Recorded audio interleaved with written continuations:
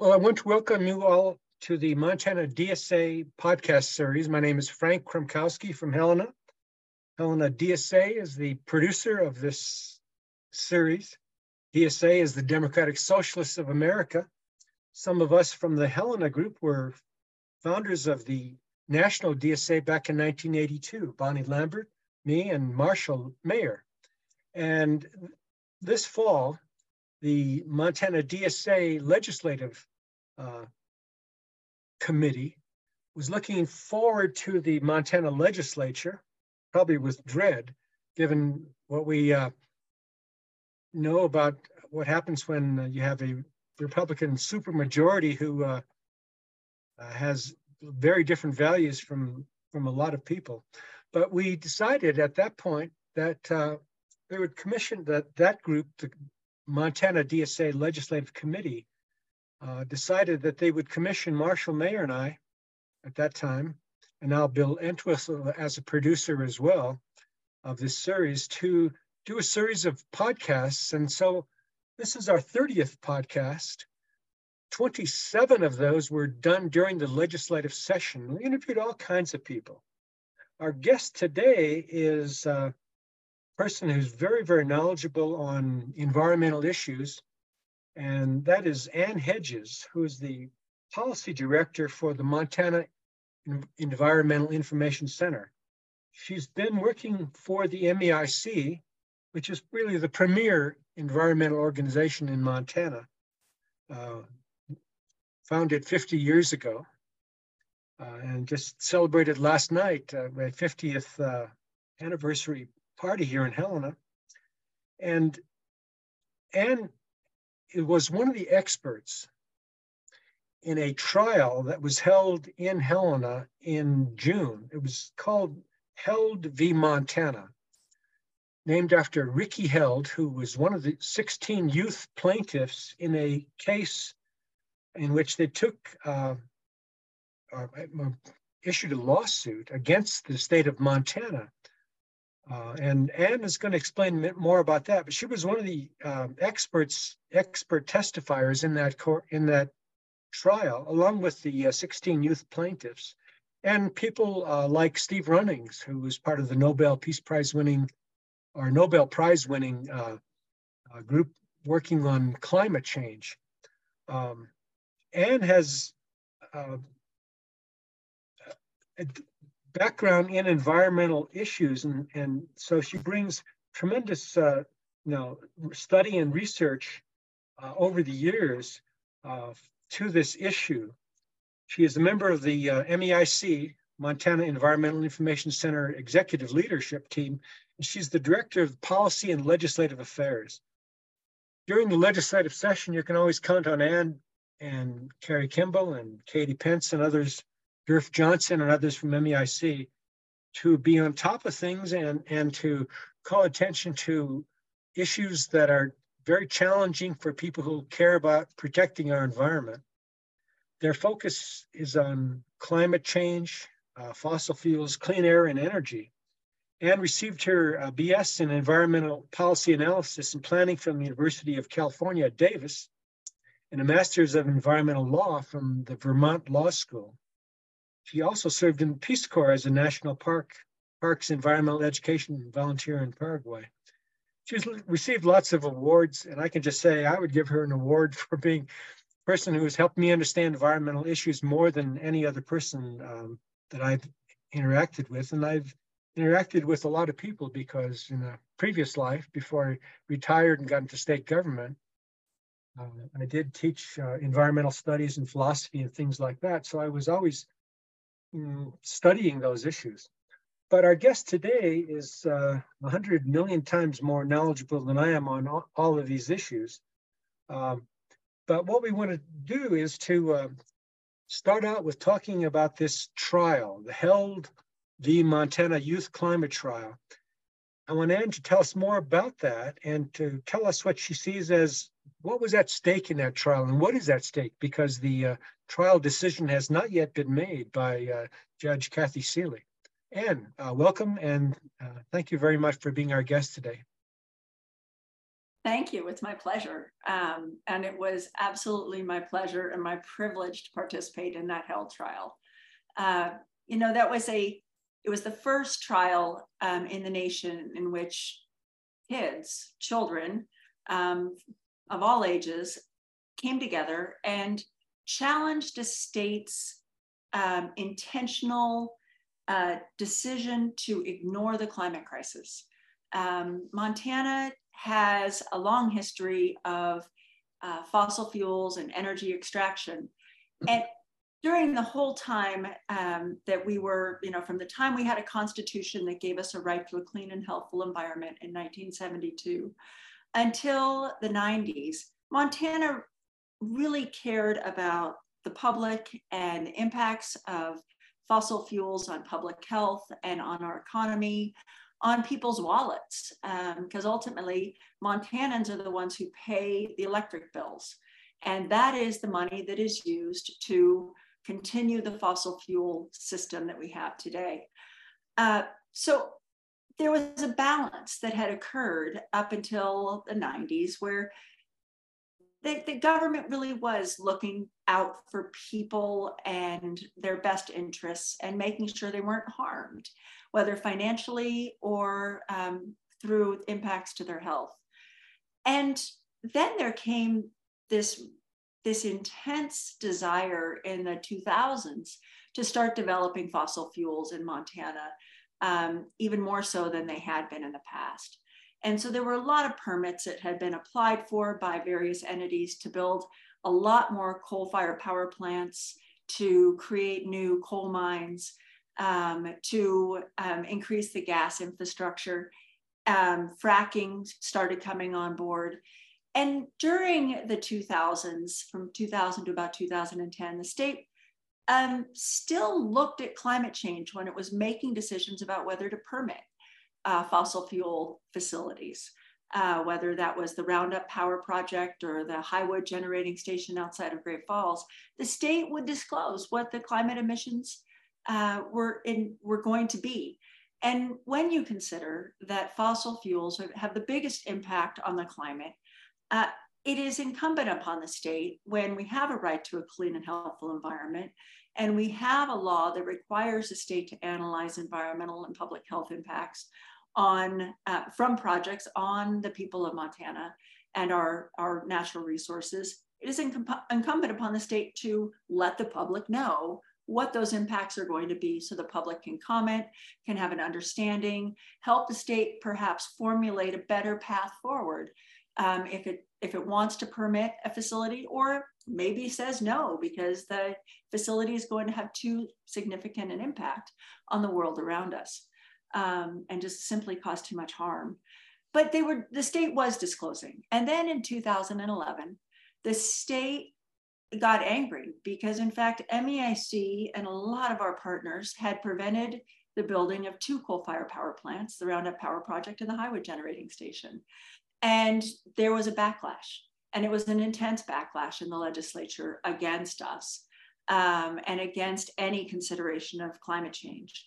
And so the legislature tried to write the law to prohibit state agencies from considering climate change when they analyze the impacts of these types of projects.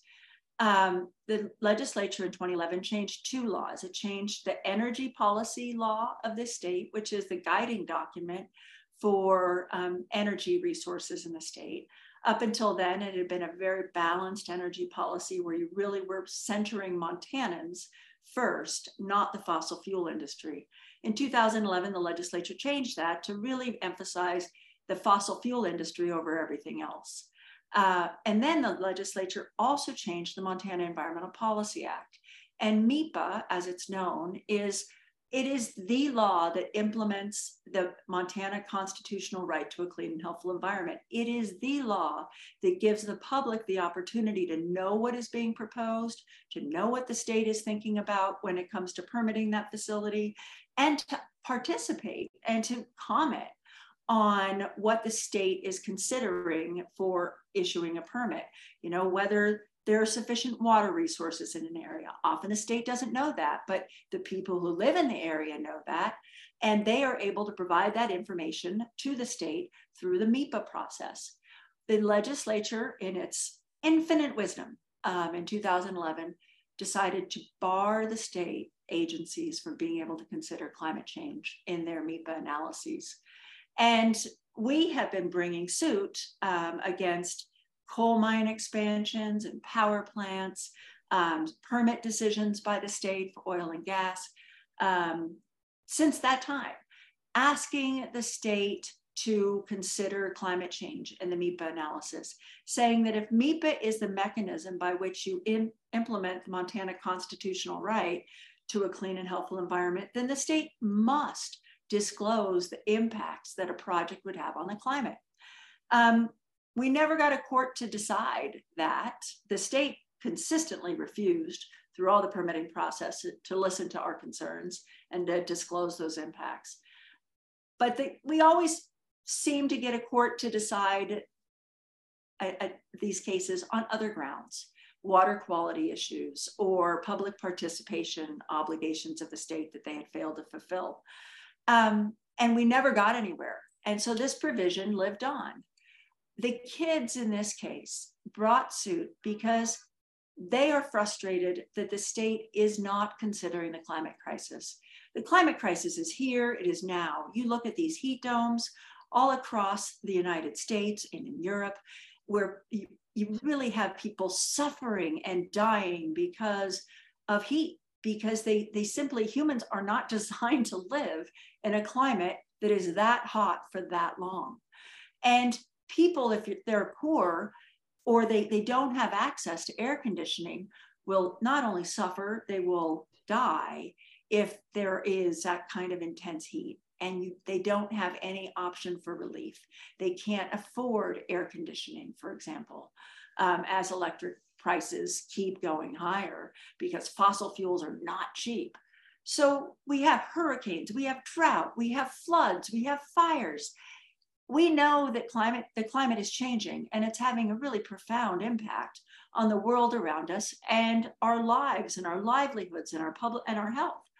And yet the state continues to ignore it. So the kids brought suit saying the state can no longer ignore climate change, whether it's in the state's energy policy or whether it's in the Montana Environmental Policy Act's, the analysis that is required. The state then responded to the kids and said, fine, we're going to repeal the state environmental policy, the state energy policy altogether. So the 2023 legislature, again, in all its wisdom, repealed the state's energy policy. We no longer have a policy guiding energy development and use in this state, all because this body of legislators didn't want the kids to be able to defend their future. And then the legislators came forward with industry and they changed the Montana Environmental Policy Act to make it crystal clear that not only were they barred from considering, state agencies completely barred from considering any impacts of the climate crisis when they were permitting anything, any type of operation, but if you wanted to challenge that in court, you had to pay extraordinary sums of money in order to even get your foot in the courtroom door. So it was trying to create a pay-to-play system to even go to court under MEPA, as well as saying the state has to turn a blind eye to the biggest crisis of our day. And the legislature passed both of those laws, and the state immediately moved to dismiss their lawsuit to try to prevent the kids from getting a trial. And the court, Judge Seeley in all her wisdom said, no, these are still really relevant issues. We may not have an energy policy anymore, but we're not going to consider that. But MEPA is still alive and well. The state still has to consider the environmental impacts of projects before it permits them, has to disclose them, has to allow the public to comment on them.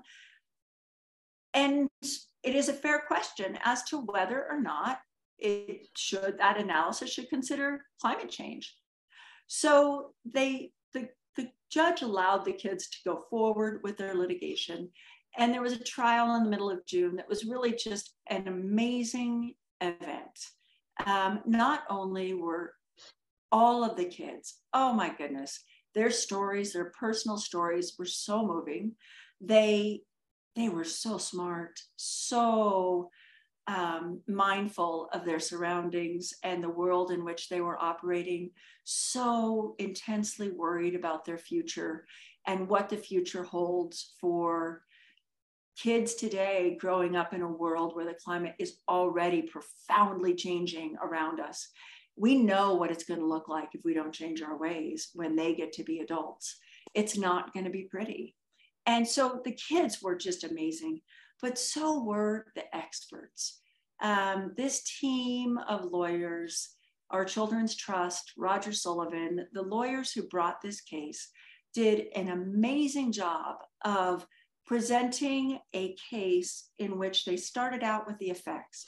They brought Montana's best scientists to the table to talk about the impacts of climate change that are already present today.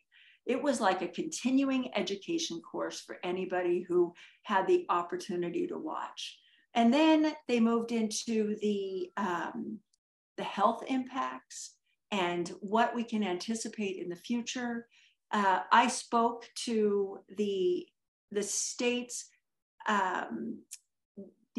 considering climate change, and then suddenly in 2011, turning a blind eye to the crisis, and still doing so today, despite every attempt that we have made. So many times we've asked the state to reverse course, and the states ignored us, whether that is in the administrative process of permitting, whether that is in rulemaking, whether that is in the legislature. We have asked in every venue we can think of for the state to consider climate change when it does, makes a permitting decision. But they still, they haven't gotten better. In fact, the state has gotten worse. The state no longer talks about climate change at all.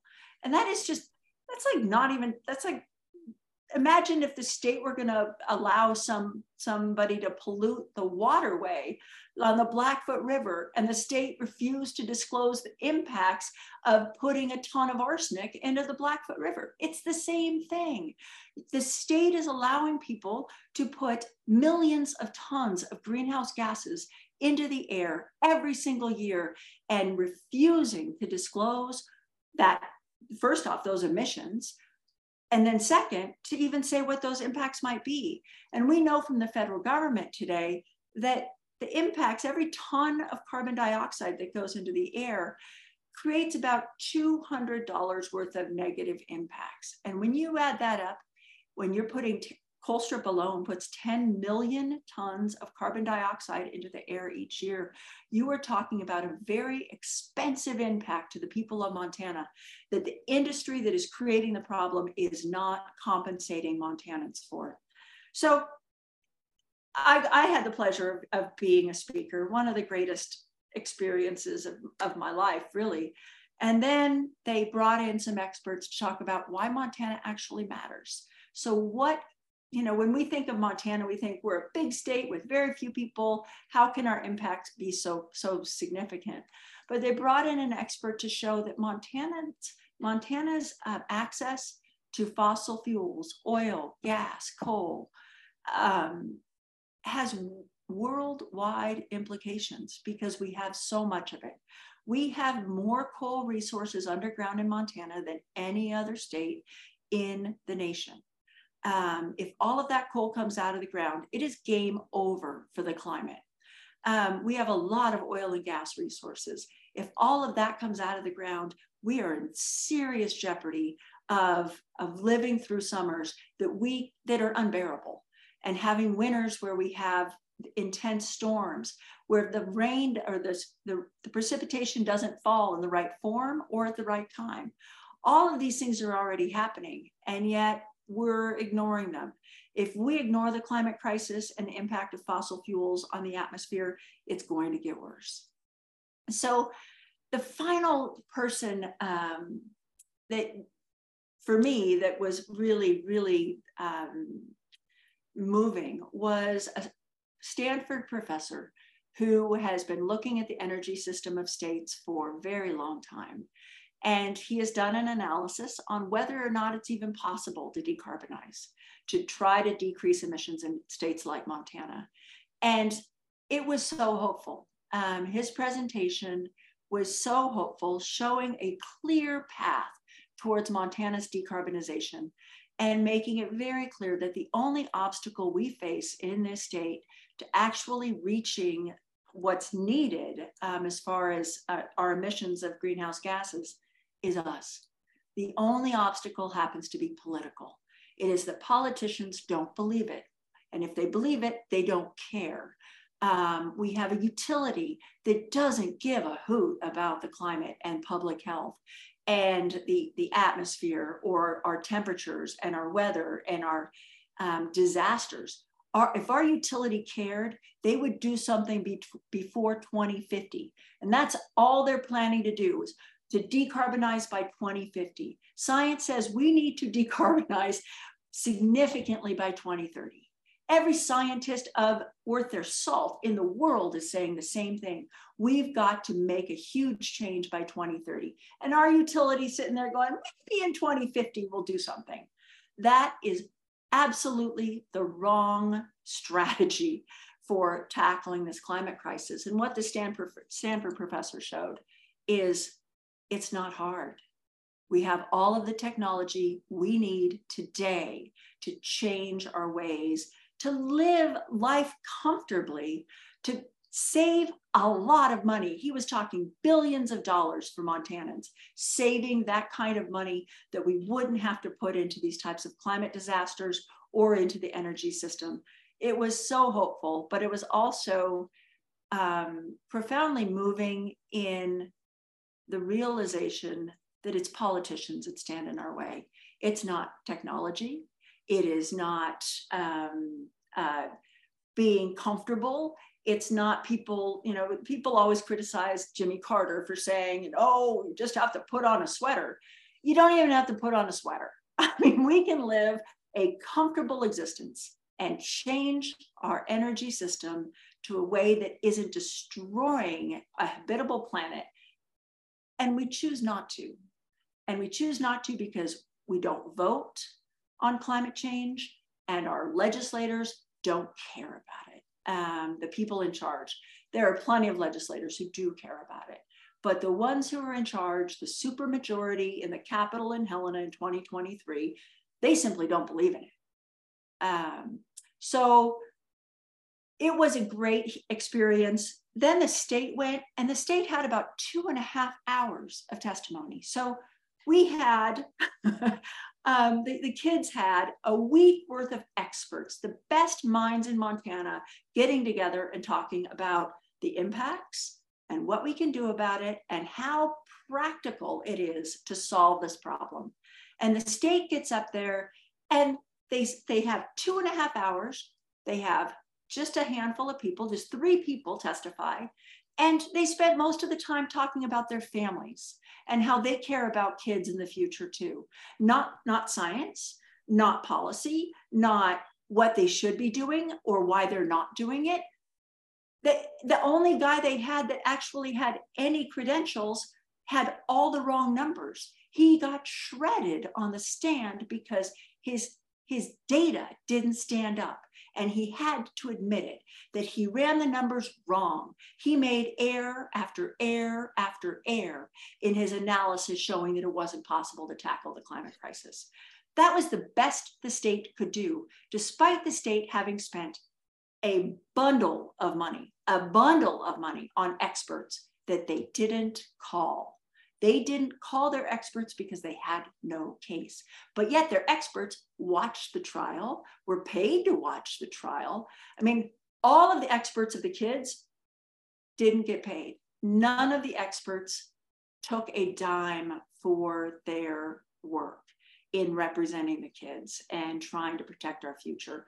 But one of the experts that did testify for the state is being paid $500 an hour, and his math was wrong again and again. So the state put on a lousy case, and it was embarrassing, and it cost the people of Montana an undisclosed sum of money, which was not insignificant, for nothing.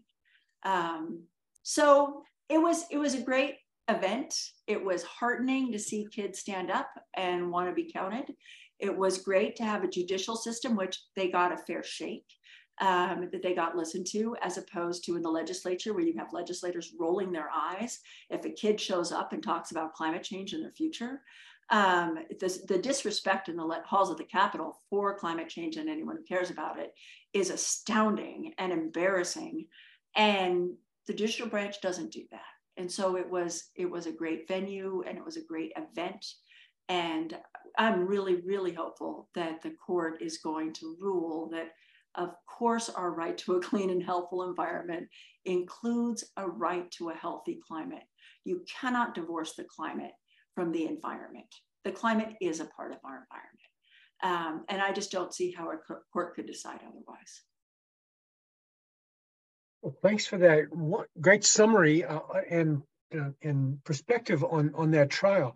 I know there were many, many people from all across the state who came in every day to welcome the 16 youth as they went into the trial. I got a chance to talk to quite a few of them. A couple of them are going to have agreed to be part of this podcast series in the future, along with the parent of one of those, person you know, Steve Held from Broadus, who is the father of Ricky Held, who is one of the plaintiffs after whom the case is named, Held versus Montana. And so I'm looking forward to that too. But at the end of that trial, as you recall, because we were there together, the people who were in that trial, the youth and the lawyers, and some of the people who testified, as well as people who just brought us together in song, really summed up the beauty of that effort. And it really does contrast with the state's testimony and the state's attitude.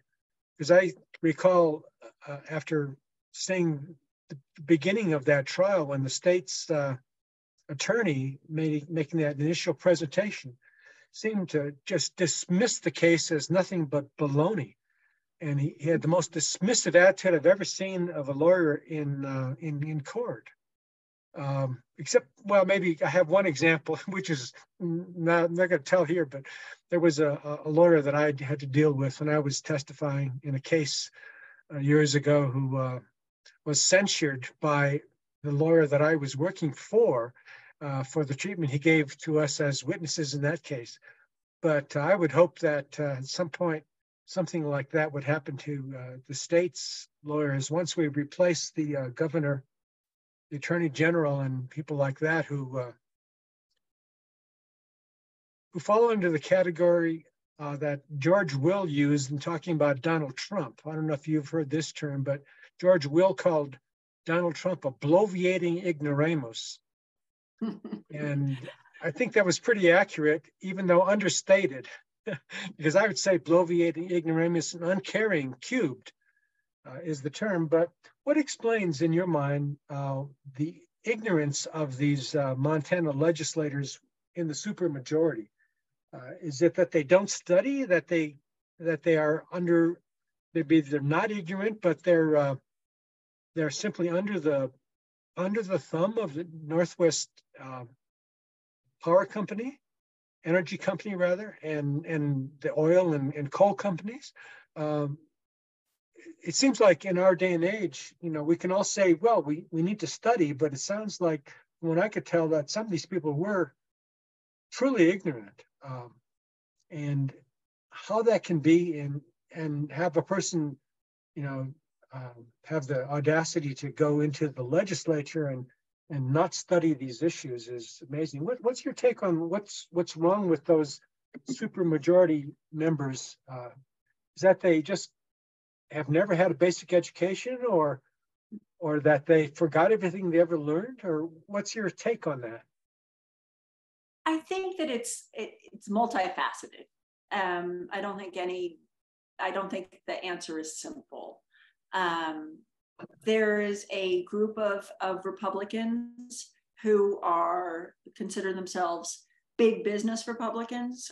Northwestern and other companies give a lot of money to the Republican Party and candidates, and they don't want to get on the wrong side of them. And they want to make sure that they do anything they can for business because they think that that is the only thing that matters and that everything else is just hysteria.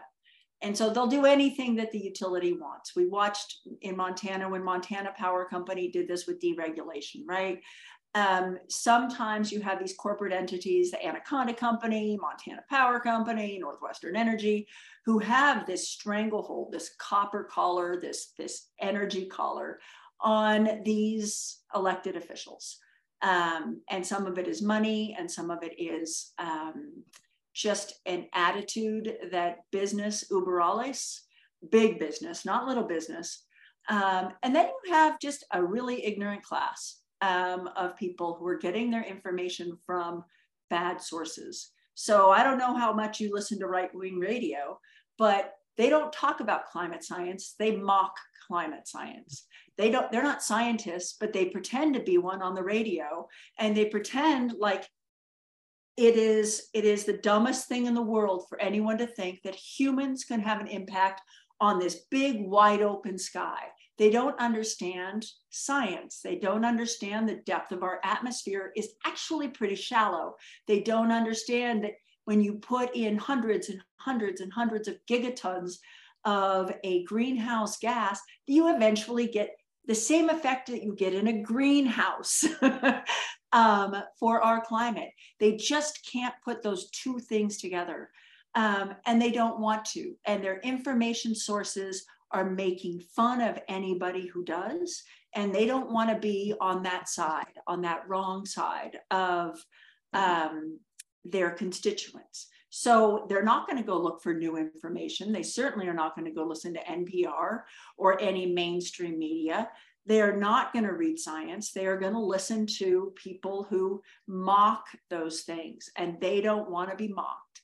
So I think there is a willful ignorance. I think there is a lack of access to good information on their media outlets. And I think some of it is just it's culture wars. It is a hostility towards the other side, and the other side being those who care about people's health, those who care about the environment, those who care about our future, those who care about people suffering, those who care about natural disasters and trying to prevent them. It is just an attitude that those people are just hysterical and can't be listened to because money is the only thing really that should matter. And they're very, very short-term revenue thinkers. They don't think about long-term economic issues. They are absolutely committed to short-term revenue generation for a few. So I think it's a host of things, and it all feeds on itself when they get into these caucuses. It reminds me of my chickens when I had chickens, where the ones who were alike hung together, birds of a feather flock together. There's a real reason for that saying, and I think that that's what happens when they get in the halls of the Capitol. If you're a Republican, you better stick together. And I hear them all the time say, if you don't care about something, then vote with your party.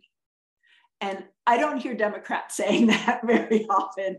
I think Republicans are better at following a leader, an individual leader who tells them what to do. And that way they get what they want. Everyone in their party has something they care most about, and the environment is really low on their list. And so they'll throw those votes. Even if they know it's the wrong thing to do, they will throw those votes so they can get what they want from their party on the votes they care about. And I just don't see Democrats acting like that. I think Democrats are more independent. They're not as cohesive. They don't like that strong leadership mentality where they're supposed to just follow one individual. So I just think it's a different mindset and a different approach to how you tackle problems. Well, here in the Helena area, our legislators, for the most part, are Democrats. They're not all Democrats. But Marianne Dunwell and Janet Ellis and Laura Smith and others in the Helena area legislators are people who have really do their homework and do not only not follow the leaders, but they're very, very critical about their own party, the Democratic Party. Across the state, it's going to be a tremendous challenge for the Democratic Party to do some work in those parts of the state where they haven't put in the efforts over the last 20 years to not let places that previously had Democratic representatives who were more like the type of people you're talking about, who have family values, but they're not the family values of the Christian right, fundamentalist right. They're genuine family values. Kids should have a decent education. Kids should have decent clothes. Kids should have a decent, loving parents. Kids who are different sexually should be respected, loved, and protected. Kids should have food. Kids should have housing. Those are the family values that some of the Democrats I know care about. But I know over the years, there have been not enough efforts to work in those parts of the state where some of these Republican supermajority members, who you call willfully ignorant, are living. You know, there's a term that I use, and willful ignorance is kind of a hard thing to understand as a terminology. The term that I used to use when I was teaching ethics is a term called culpable ignorance. It's similar in the sense that someone said, well, you should know better. You have no reason not to know. You've got to do your homework. Don't open your mouth up when you don't realize that you've never studied this issue deeply and you need to consult, and you have to come humbly before these issues. And so people who are tending to follow the party line, whether it's the Donald Trump line or the Regier line in Montana, or the Gianforte line, really have, I guess, fallen for some deep ethical problems by not doing their homework, by having what should be called culpable ignorance. It is willful in the sense that they're responsible for it, but I think culpable ignorance is a term that I would use to describe some of these folks, because I mentioned on these podcasts before that one of my maxims and mottos is that I live behind a veil of ignorance. It's a phrase that I learned from going to school, I guess, realizing that once I got into a topic, I realized, boy, Frank, you don't know anything about it. Study, do your homework, read books, go to talks, talk to people, do these kinds of things. But it sounds like a lot of people haven't gotten that first step, which I think is to recognize that we all really do live behind a veil of ignorance on any given topic. You might think you know something, but most people don't know their next door neighbors, much less what their next door neighbors think. Or most people, are really pretty busy and don't have time to study as much as, they would if they had, childcare, or if they had a job that didn't make them work at two jobs. These kinds of things. Lots of, good reasons why people don't have as much time as everybody else to study issues in depth.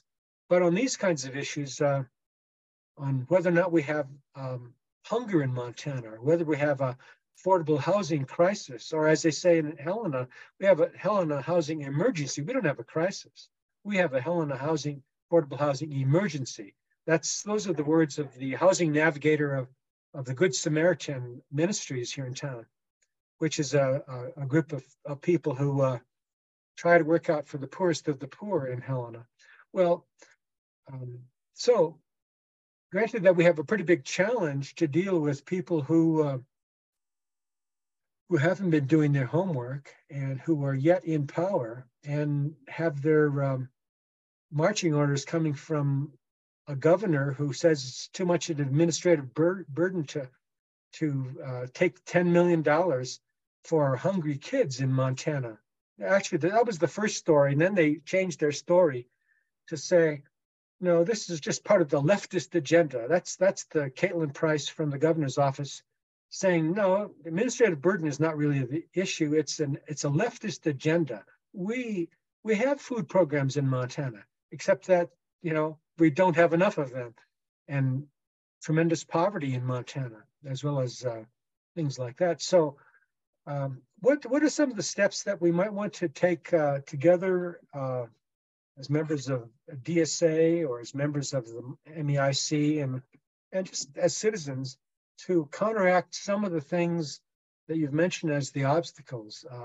We're going to follow and hope that Judge Kathy Seeley does in fact give a solid decision in this case. But what are some of the other things to be doing in terms of moving forward to address those basic kinds of things that we need to be doing? I mean, I'd say, go to the MEIC, go to Northern Plains Resource Council, go to the Sleeping Giant Citizens Council meetings here in Helena.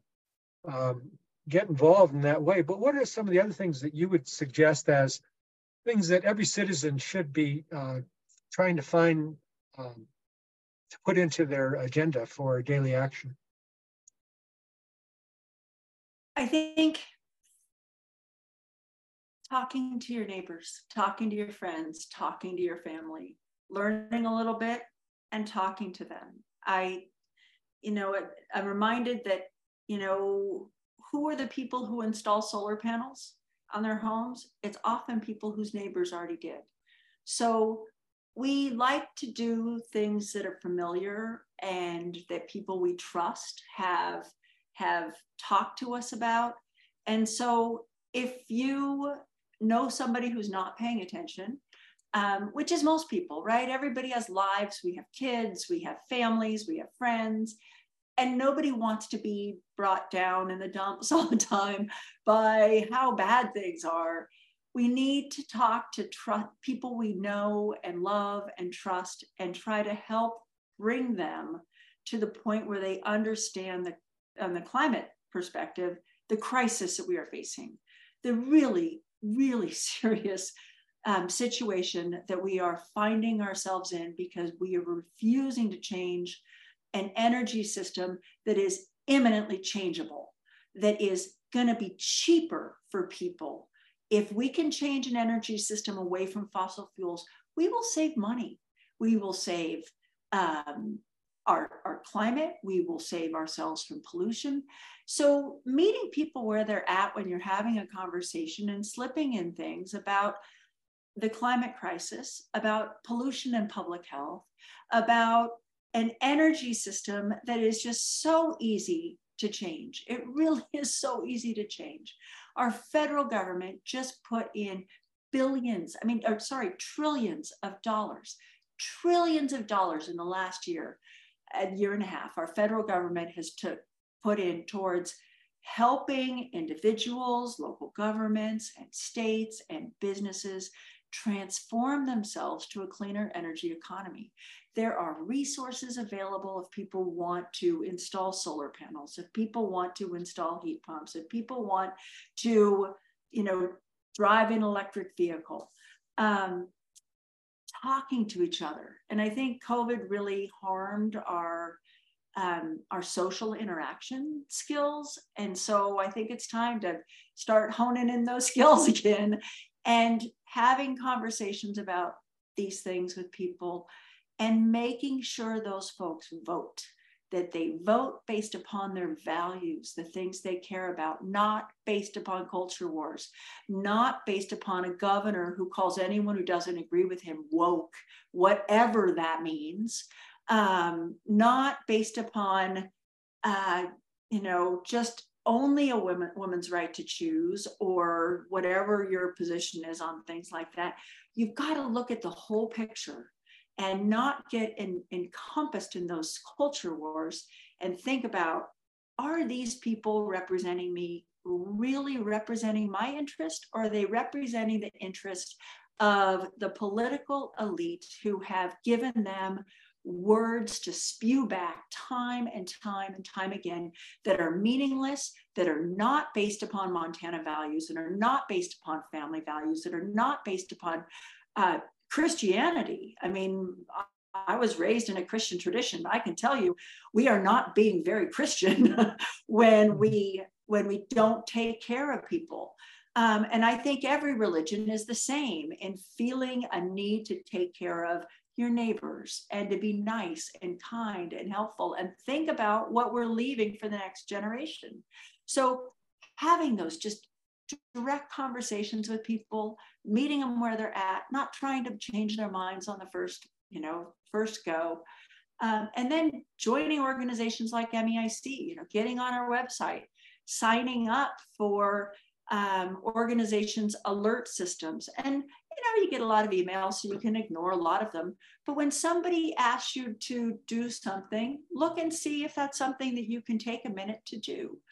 Because in fact, our politicians are elected officials and they do respond to their constituents. So if every person calls John Tester and says, we want you to protect public health from the toxic air pollution that's coming out of the Colstrip plant and ignore Ryan Zinke's belief that Colstrip should be the only facility in the nation that doesn't have toxic air pollution control equipment installed, the only facility in the nation, we should be calling Daines and Tester and saying, we think we deserve air quality that is as clean as every other area in the nation that has a coal plant.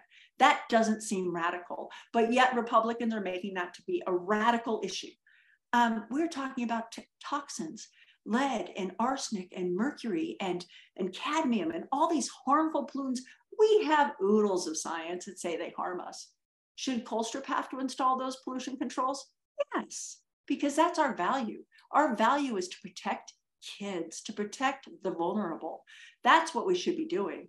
So if we can meet people in a conversation coming from the direction of, let's take care of ourselves, let's take care of each other, let's make sure that we don't have floods and fires, and we don't have fire seasons, which we have now grown to be accustomed to. I think there's a lot we can do.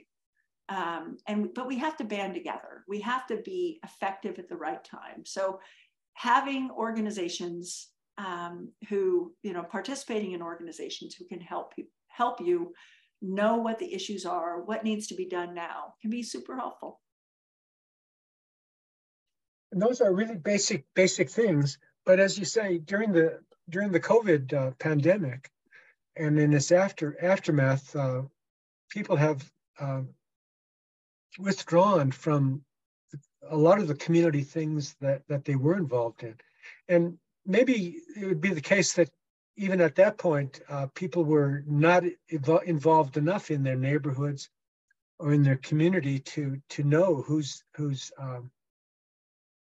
their neighbors are, really, or to write off certain neighbors because they have certain kinds of yard signs.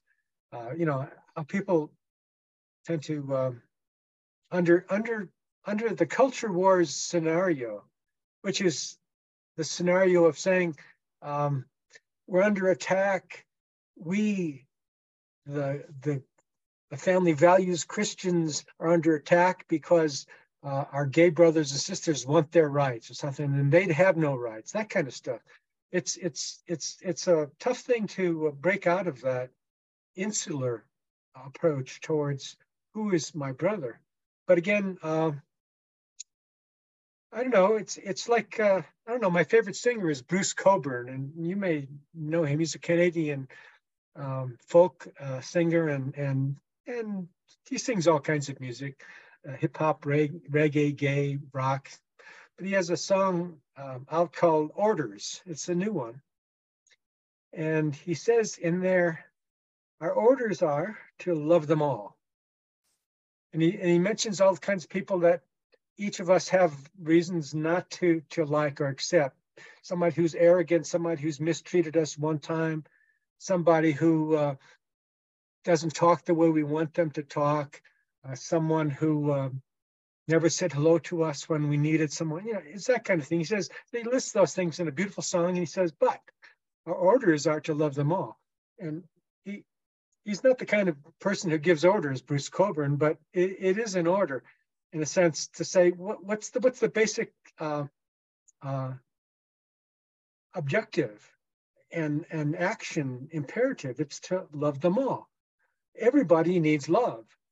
Those people next door that we don't like, gosh, even Governor Gianforte and Ryan Zinke, there must be some way to reach them, but when we don't try to reach out to a wider group, it really is not going to go in the direction that you're talking about. Back in 1976, a fellow came to town. His name was Philip Berrigan, and he was a hero of mine. He came to talk, and I asked him after meeting him, I said, well, Phil, what is the way to change the world? Just a basic question, you ask of important speakers. And he said, well, change your heart, your life, your community, your system in that order. And it was an interesting thing because, lots of people in this culture wars want to change everybody else. But the first thing he was saying was that you change yourself. Look at yourself, see if you're as loving as you could be, if you're as patient as you could be, if you're as open to looking into different directions as you could be. And most of us would say, Frank, that's kind of hard to do because we're busy. You can't ask me to be paying attention to all these different people that I, don't know or don't really like that much. But Henry David Thoreau had an answer to that question. He said, yeah, busy. He said, but the question is, what are you busy about? And if you're not busy about doing things that you just mentioned, Anne, then you're too busy with things that are not helping the community. And it's a tough thing to do, but it's a challenge to us all. I would say with Montanans, there isn't a poll out there that doesn't show that Montanans understand and acknowledge the climate crisis. Mm-hmm. They know we have a problem on our hands. The majority in every county but one know we have a climate crisis. And so we already have most people. Mm-hmm. They're just not voting on that. They mm-hmm. don't understand how much money it is costing them every year and how much suffering results from ignoring the problem. And if we could help people understand those two things, I think that we might start seeing people vote on their beliefs. But right now, they're voting on the mailings they get that show that somebody is evil and wants to eat their children. And we have to, back to your point, we have to acknowledge that nobody's going to eat your children.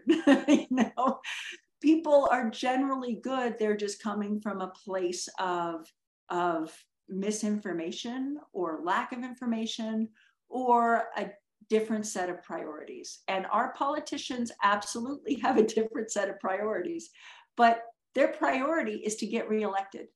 And if they feel like their constituents won't reelect them, if they don't address the problems that we face today, if they don't try to prevent us having to spend trillions of dollars on natural disasters every year caused by climate change, then our politicians won't change. People need to speak up and let our politicians know that they have to take a different path because they are voted in and they will lose their job if they don't. And so I think that there's a couple things that we need to do, but we need people to actually vote the way they think, vote on what they care about, not just a single issue, but the panoply of issues. And in so many cases, I'm just going to say, I was very glad that you said that really most people in Montana do not hold these backward views on the climate crisis being something to ignore. I think most people, if they were to listen to the testimony at the Held versus Montana trial, would say the government side on this was so pathetic because they didn't address the things that they know and that the experts know and that the experts explain and that the kids eloquently did explain. One of the young men in the trial was a young man who's going to be going to college next year in California. His name is Kean Tanner. I don't know if you met him and during that time, but he was just saying we've got to keep on trying to reach out, just as you said, because this is so important to us as kids, us as friends of kids. Myself, I'm a great grandfather and grandfather of 8 grandchildren, and I know a lot of other kids that I love, and my time on this earth is not going to be that much longer now that I'm almost 79, and can't even remember when I went to work years ago. I'm so jealous. Yeah, and so, but there are so many ways in which the young people from the trial that I met are really inspiring, and they Kean Tanner was saying one of the things is that we have to have hope. We can't give in. We can't give up on this thing. It's not a matter of saying we're like the people in Galaxy Quest, the movie, where you've seen that, but it's Captain there like this says, never give up, never give in. Well, it's not that. But it's something like that. It's that this is too important for us to leave our children to all these disasters of heat and climate destruction, agricultural destruction, poison in our air, those kinds of things. We love our children. We don't want that to happen. So he was saying, we have to not give in and keep on working. And he was saying that as he goes on to college next year, he's going to continue studying these issues and working in his way to do it. And that's the kind of thing where each of us can ask ourselves, what are we going to do today, tomorrow, to protect this planet for our children, for ourselves as well. We should love ourselves. But it's the children who have those rights under the Montana Constitution as well. And that's one of the best constitutions in the country, including that right that is not written into lots of other constitutions, the right to a healthy and clean environment. And then the second part of that is that children in Montana under 18 have the same rights. It's not as if it's only us older folks who have rights. It's children have rights. Judge Jim Nelson, who was on the Supreme Court for 20 years and had lots of really important things to do and save when he was there. And he's continuing to speak out on these issues and was on this podcast series as well. He's saying the same thing. We just need to keep on doing our work because we have a constitution that is worth saving, because the environmental protections in our constitution are unique. And I know there's going to be lots of other trials. Our Children's Trust is working on lots of other legal actions, and I probably think that MEIC is anticipating additional legal action as well. But we all have something we can do every day that helps us to become better informed so that we can know the truth and so we can make the changes. And that's the program that I call AT&T. Not the business AT&T, but awareness, truths, and transformations. Get better informed. Realize if you don't know something that you can find out the truth. And then when you do get to the truth, move it towards changing the system. And changing it towards a system in which, as the Scottish philosopher John McMurray said, the goal is friendship with our environment, friendship with each other, friendship with our brothers and sisters all across the earth, friendship with those who are in the culture wars, who seemingly on different sides of the culture, trying to put some of us down. And we've got about 5 more minutes, and I'd like to give you a chance to just, say anything else that you'd want to say, places that you'd like us to work, places you'd recommend that we go to study some more, favorite authors that you would like us to maybe look into, websites. anything else you'd like to say? So I'd like to turn it over to you to end up before we say goodbye today. Thank you. I think what you just said is so important. It's be a learner. Apathy is going to lead to the loss of democracy.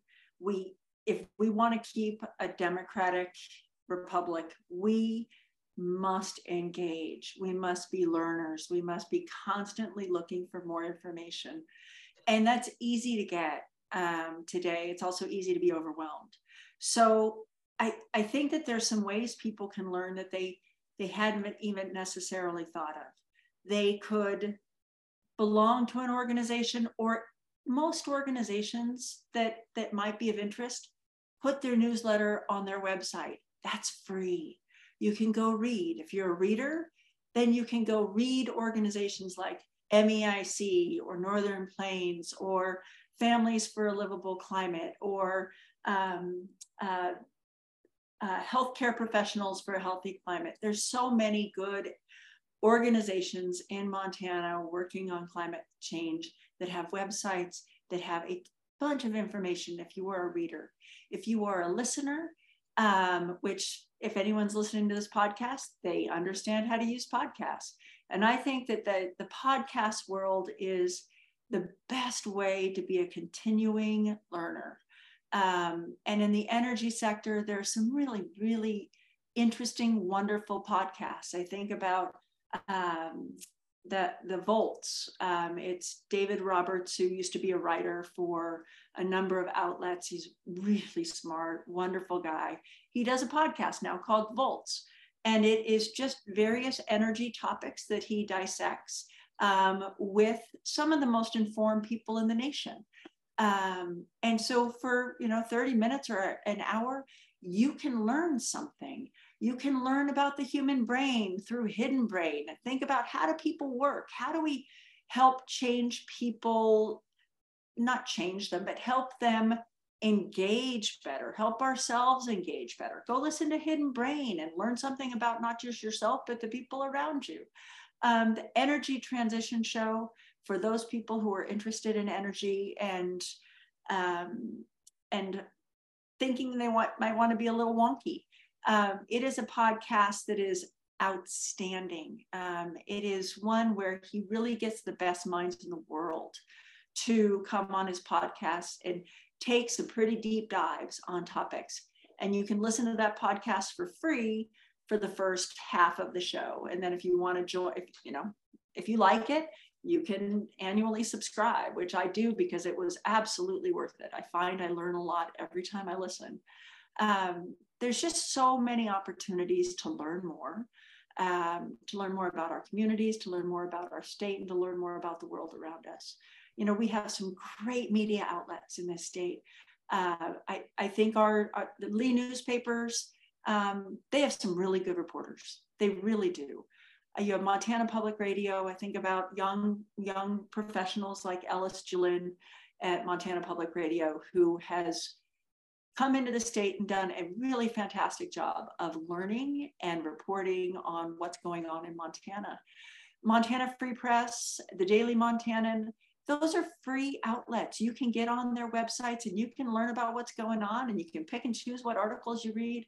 But they do a really, really outstanding job at giving you information that is relevant to the world around you in Montana today. So I think the key is to not be static and to keep adding information to your knowledge base and trying to find ways to use that information to make the world a better place.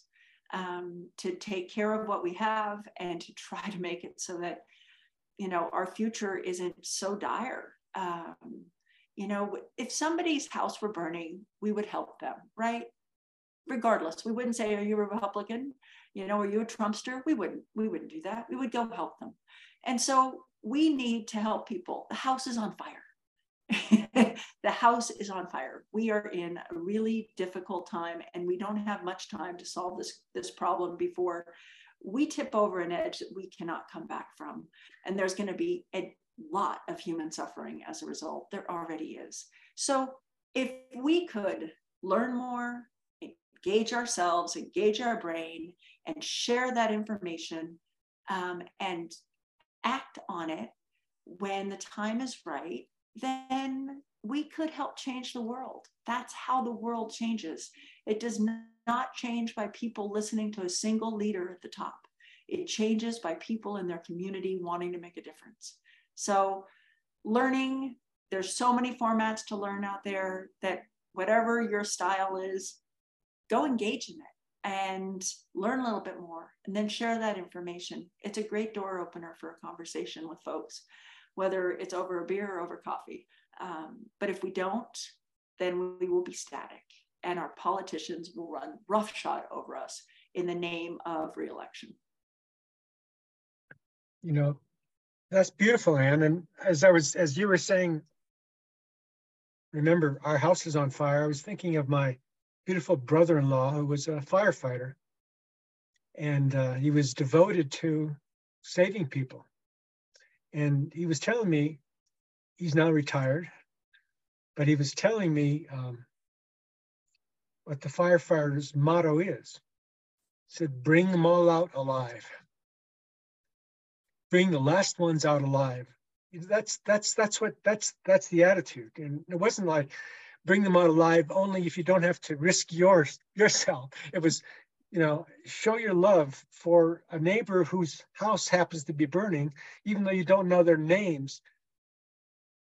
They are worthy of having us go in like a firefighter to save our family house called planet Earth, and all the children in it, and all the beautiful creatures in it.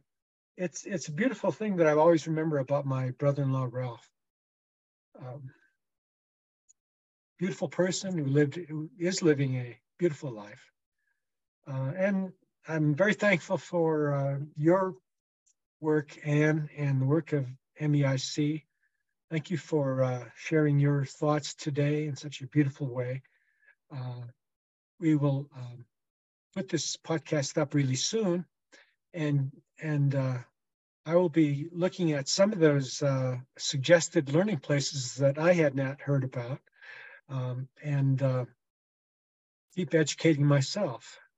So to Anne Hedges from the MEIC, Montana Environmental Information Center, I want to thank you for being part of this Montana DSA podcast here on July 26th, 2023. I hope this is the beginning of some really good things for people who listen to this podcast, and listening to one of the leaders of our environmental movement here in Montana, Anne Hedges from the Montana Environmental Information Center. Thank you very much, Anne. We appreciate you and love you. Thank you very much. Thank you, Frank. It was a joy.